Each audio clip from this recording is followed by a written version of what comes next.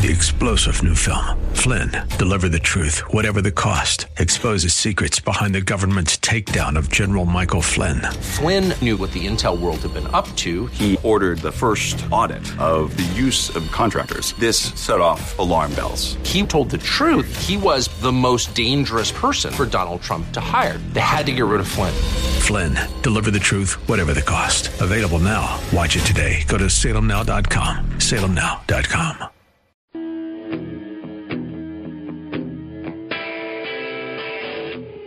You're listening to Rob Black and Your Money on AM 1220 KDOW, an iHeart radio station.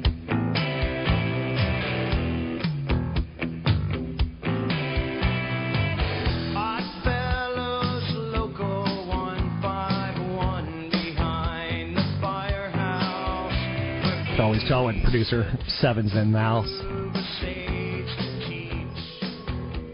Gets a blast from REM. 800-516-1220. Let's talk a little Apple with Chris Sciaccia from TheStreet.com. Chris is the technology editor. Chris, how are you? Good, Rob. Thanks for having me. So, give me a little background being a tech editor. That sounds pretty cool. Yeah, I love my job. I get to travel out to Silicon Valley, meet all sorts of cool companies. I was just out there last week for the iPhone event. Got to see Facebook, went to TechCrunch Disrupt. I do all sorts of cool things. I love my job and couldn't be happier. Yeah, I think we kind of live in, I want to say, the golden age of technology. It's fun to watch all the changes, and you're coming out to basically where I live, and it is a dream out here to see all the tech companies disrupt things on a regular basis. So as tech editor of TheStreet.com, you're probably in charge of the big stories, the Apples, the Googles, the Facebooks. Recently you've done a piece on Apple. Tell us a little bit about what you're investigating and looking into. Well, what I'm finding is that Wall Street seems to be overreacting in terms of its reaction towards the new iPhones. Everyone was kind of expecting that the 5C would probably be priced a little bit lower than it actually was. Then when Apple came out and said that it's going to be $99 for the subsidy version, but $549 unsubsidized, people were kind of freaked out because Apple isn't really selling that well in emerging markets. But Tim Cook's never said that he wants to sell a cheap iPhone. He wanted to sell a cheaper iPhone, or make it, but still have it be towards the higher end of the market. Apple's always been an aspirational brand, and that's not something they're losing with the 5C. So you had a combination of people freaking out over the price of the 5C, and then the fact that on Monday they didn't announce, or they didn't release a press release announcing 5C sales. And people have to remember this is the first time Apple's ever released two phones at once. Usually they've always done just one phone, so I would expect them to announce or send out a press release, Monday with both 5C and 5S opening weekend sales. So, and saying my estimates are for anywhere between 6 and 7 million for the opening weekend. So I would expect Wall Street to finally realize that, hey, we overreacted here a little bit, and then start to bid the stock back up.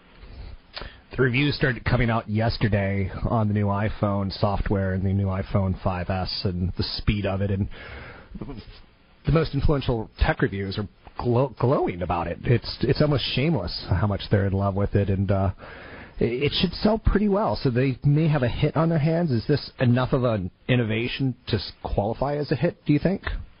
Absolutely. I mean, I read all the reviews. I read Walt Mossberg's review. I read David Pogue from the New York Times.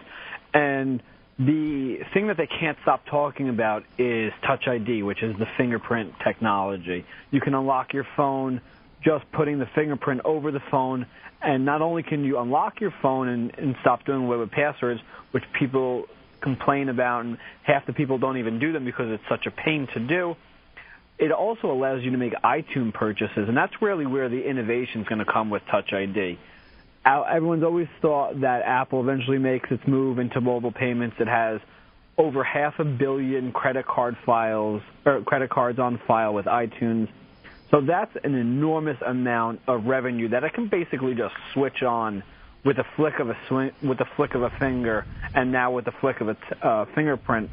So I mean, that's an enormous amount of money that Apple can just turn on and really get Wall Street's attention again. I don't know who published this, but I saw it today. You could actually use a cat print on the Touch ID sensor, and it actually works. So you can take your cat's paw and unlock your iPhone that way if you want to register your cat's paw into your iPhone.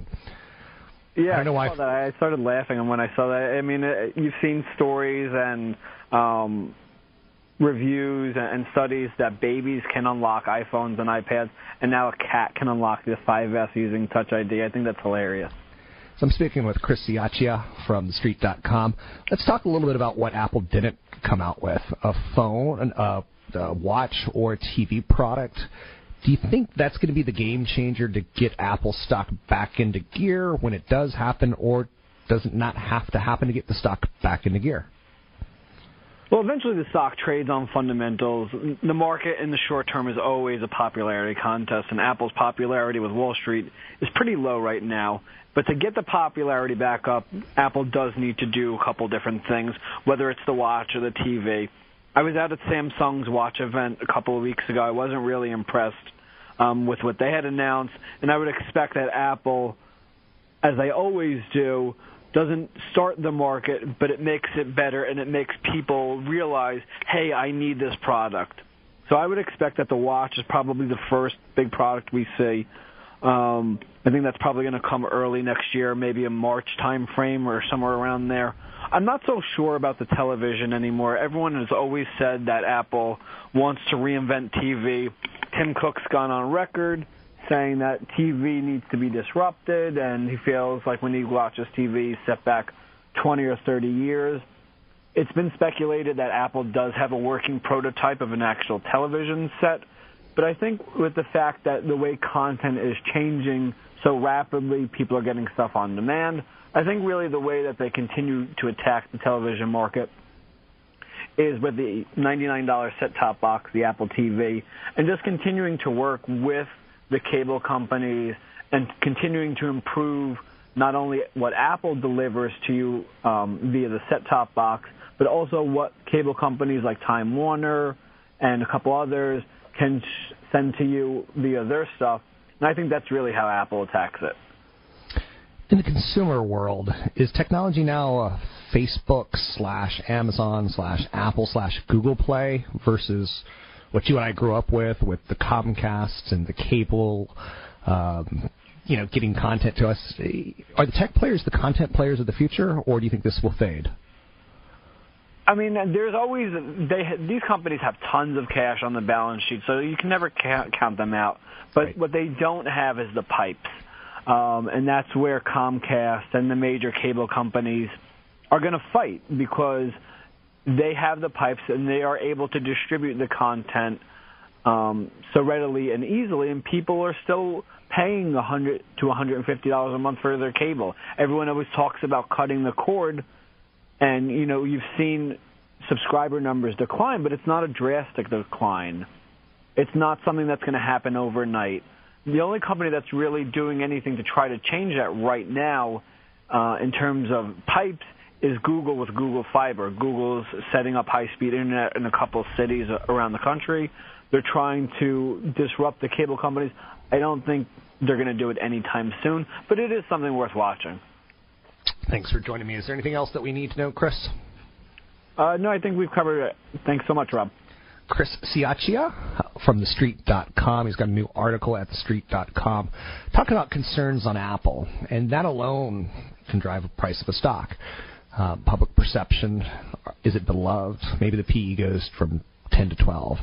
Is it beloved and has great product? Maybe it goes from 12 to 16. Is it beloved, great product, and no competition? Maybe the valuation goes from 16 times earnings to 20 times earnings.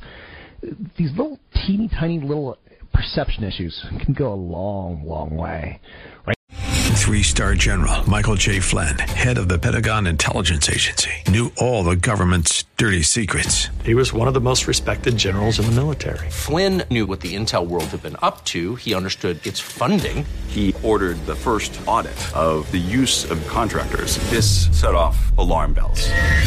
The explosive new documentary, Flynn, Deliver the Truth, Whatever the Cost, uncovers the facts behind this scandal. Flynn told the truth. He was the most dangerous person for Donald Trump to hire. I find out the worst enemy that I'm going to face in my life is right here in America. They took my assessment and they wanted me to change it. And I was like, I'm not changing it. They had to get rid of Flynn.